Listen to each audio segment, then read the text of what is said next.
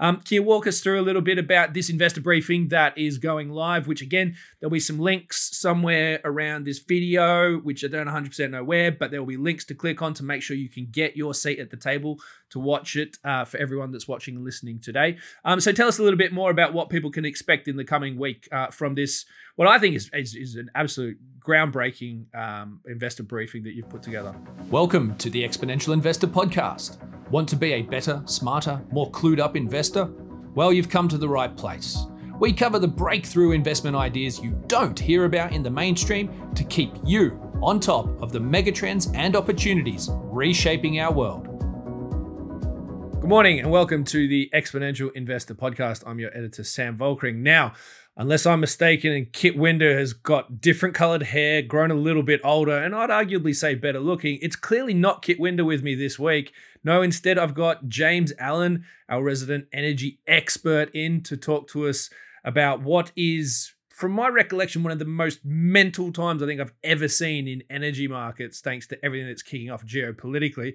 Thank you, James, for joining us today, and welcome to the Exponential Investor Podcast. Well, thanks for that nice lead, Sam. But yeah, nice to be here. Thanks for allowing me on the show.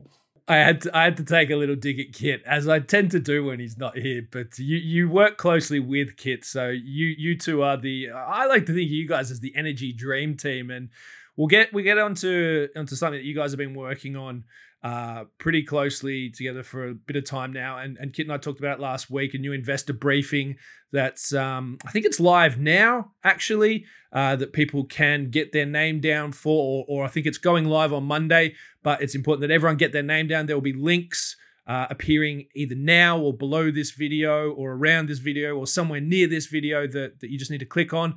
Make sure you get a spot at the table to watch that investor briefing. And we'll discuss that in a little bit more detail in a minute, James. But I want to get your thoughts on the market right now, right? Because, this week, nickel hit $100,000.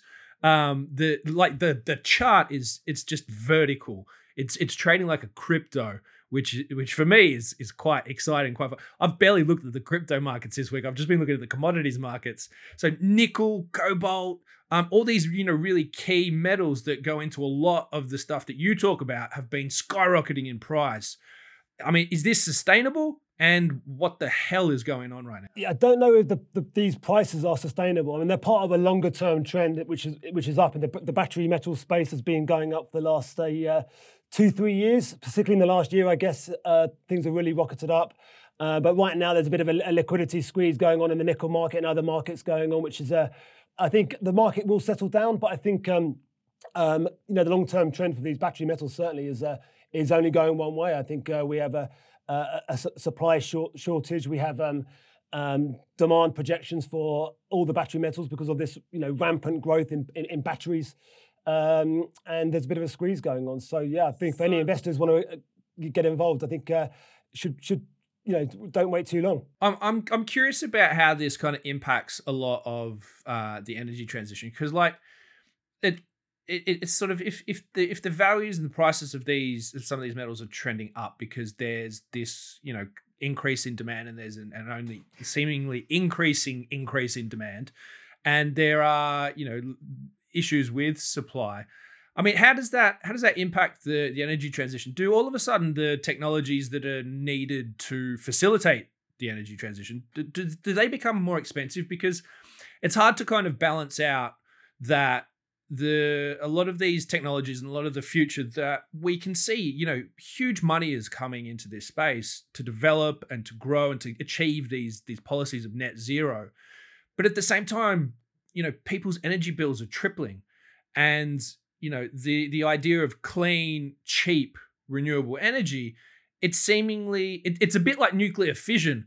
It's always another 10 years away, and I guess it's difficult for people that watch our podcast and read our work and just want to invest in this sector. It's hard for them to get a grasp, and even for me, as to when will things actually benefit the end user? When do these energies actually make our bills cheaper, or make the world a more sustainable place? Or is it just that we'll get to net zero, but everything's going to be way more expensive. I mean, we have to remember that renewable energy is inherently deflationary. I think the marginal cost for these fuels is zero. To get once you've front loaded the investments to build a solar plant or a wind farm, the operational cost is low. They're deflationary. Of course, we have a big investment to make to scale up these technologies.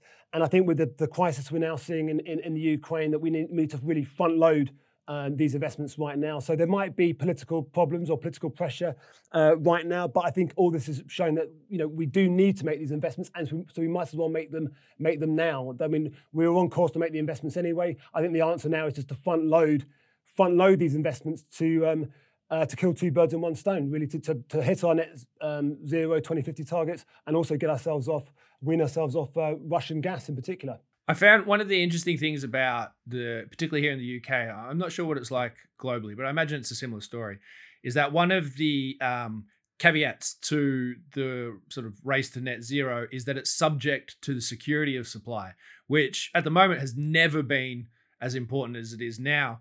I wonder if this turmoil that's kicking off in Russia, and we may then see further turmoil kick off, maybe China invades Taiwan, a whole bunch of different stuff geopolitically could come over the next couple of years.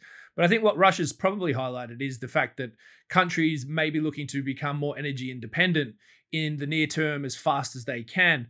And I wonder if this whole Russia thing, do you see it as a sort of net positive for the energy transition, or is this going to maybe delay things because the focus will go away a bit from net zero at all costs to actually, it's about energy security first, and then net zero will come later because people just don't want nukes dropped on their heads? Yeah, no, that's the exact question everyone's trying to answer right now. I think short term, we have to get through this winter. Luckily, there's only 11 days left of the winter, James. Exactly, and we've been quite lucky, actually. This winter's been quite mild, really. I mean, if it had been a cold winter, God knows where prices could be right now. So I think there's a short-term issue anyway about how we're going to get through the next, let's say, a couple of winters without weaning ourselves off Russian gas. And I think there could be an answer there in potentially mandating high levels of gas storage, for example, because I think we will need a bit more gas, obviously, from other sources to accommodate. But I think the medium to long-term solution really is as it exactly was beforehand, really. It is we need to get ourselves off natural gas, get ourselves off oil where possible, and really go full steam ahead to hit net zero. I mean the gains we've made over the last 10 years in terms of penetrating the sort of fossil fuel industry have been extraordinary. I mean, renewables have penetrated the energy system faster than any fuel in history. That trajectory has been ongoing for the last 10 years. There are going to be now issues in terms of there'll be a speed bump now, I think, for the next couple of winters, I think, really, if we do cut ourselves off from Russian gas. But I think once those immediate answers are solved, I think it'll be full steam ahead to, the answer is in green, renewable, decentralized energy. I think we will start to get those investments needed that front loaded. Obviously, they can't come on stream straight away. But I think in 2 or 3 winters' time, I think we'll have a much even higher penetration of renewables than we do right now. And I think it is really perfectly feasible that in 2 to 3 winters we can be totally cut off from Russian gas. Certainly in Europe, I think it's very optimistic, but I think it really is achievable. And there's just to look at the price trajectory of renewables where we have been and where we're set to go. Really, I think we all know that the solution really is in green energy. I think it's a one way ticket, and I think this has just really pushed us further down the road. Yeah, it'll be interesting to see if they can get to that point where in a couple of winters' time, it's obviously just making it through those couple of winters, and then obviously you did mention something there about the idea of storage and gas storage, and it feels like maximizing the efficiency and the potential to capture the energy while we can, as you said, a bit of a mild winter this year. Hopefully, it's interesting. Had this all sort of kicked off just as winter was starting, I think we might be having very different conversations around it all. But thanks to Putin and China, I believe he decided to delay the attack until after the Winter Olympics had concluded. So maybe we should be thankful for that. I'm not 100% sure. Now, we did say at the top of this we'd be talking about something you've been working on with Kit for some time, talking about a lot of these opportunities and identifying these opportunities, because I'm certainly of the belief, when we see crisis like this, which has clearly been displayed in the market this week, there are always opportunities for investors to play these issues, to look to, capitalize on some of the bigger trends that have short-term fluctuations and volatility.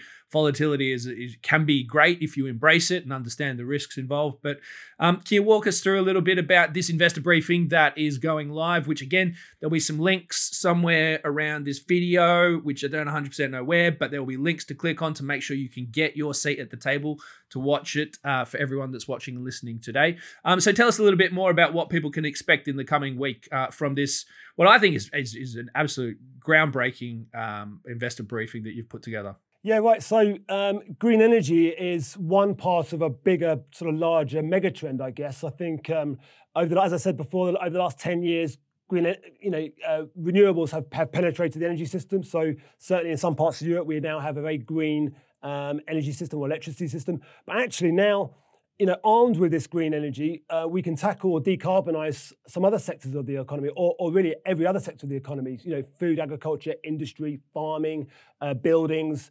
Sort of you name it, now is a time that we can actually really do the sort of deep frontier decarbonisation. And this is creating huge, huge opportunities. Just really where we were with energy, maybe say 5-10 years ago, we're now at the cusp or the threshold of decarbonising other sectors of the economy. And we're seeing trillions of pounds, euros, dollars flood into this so-called, we call it climate tech sector. So climate tech is really set to be the next great big mega trend of our age, really. With it has renewable energy at its heart, but it's certainly not the whole focus. So we have put together an amazing roster of people to talk to who have been working in this market, who know the market inside out, who can really see which way the wind is blowing. And, young Kit has interviewing. He's interviewed 5 of the leading experts. You've also been interviewed as well, Sam. I know you've had some incredibly insightful contributions as well, really to help put investors on the right path and know where to look.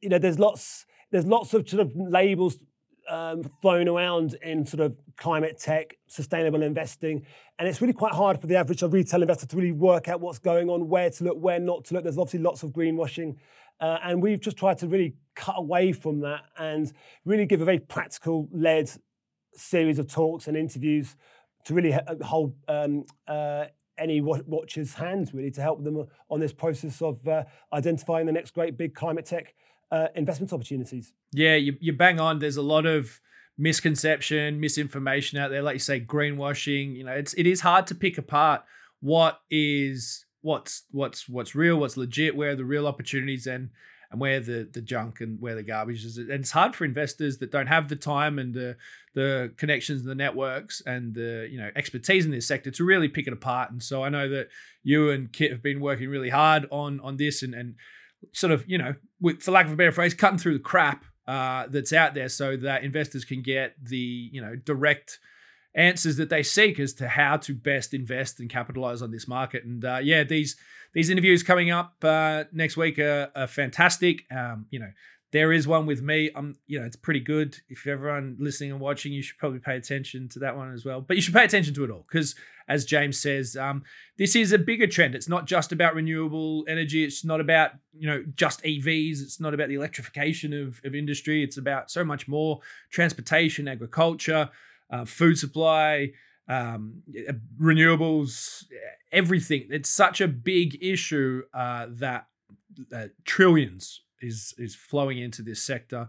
I'm certainly talk about, and I get pretty excited when we start talking about the potential and opportunities around nuclear technologies and the idea of nuclear power and generation. There are always things that get me excited, which we'll be covering. I'll be covering certainly more in Exponential Investor in the coming weeks as well. So there's a lot in this to go forward and look at. And yeah, this investor briefing that is going live, I think it's going live on Monday, I think. Links will continue to appear around this video wherever you're watching or listening. And click on it. make sure you get your seat at the table to watch it. It's 100% free, so you don't have to pay a thing to attend. Just get your name down to make sure that you can watch it and absorb all the information. It's going to run for the full 5 days. As I say, you just need to register to watch it, and I guarantee you will learn stuff.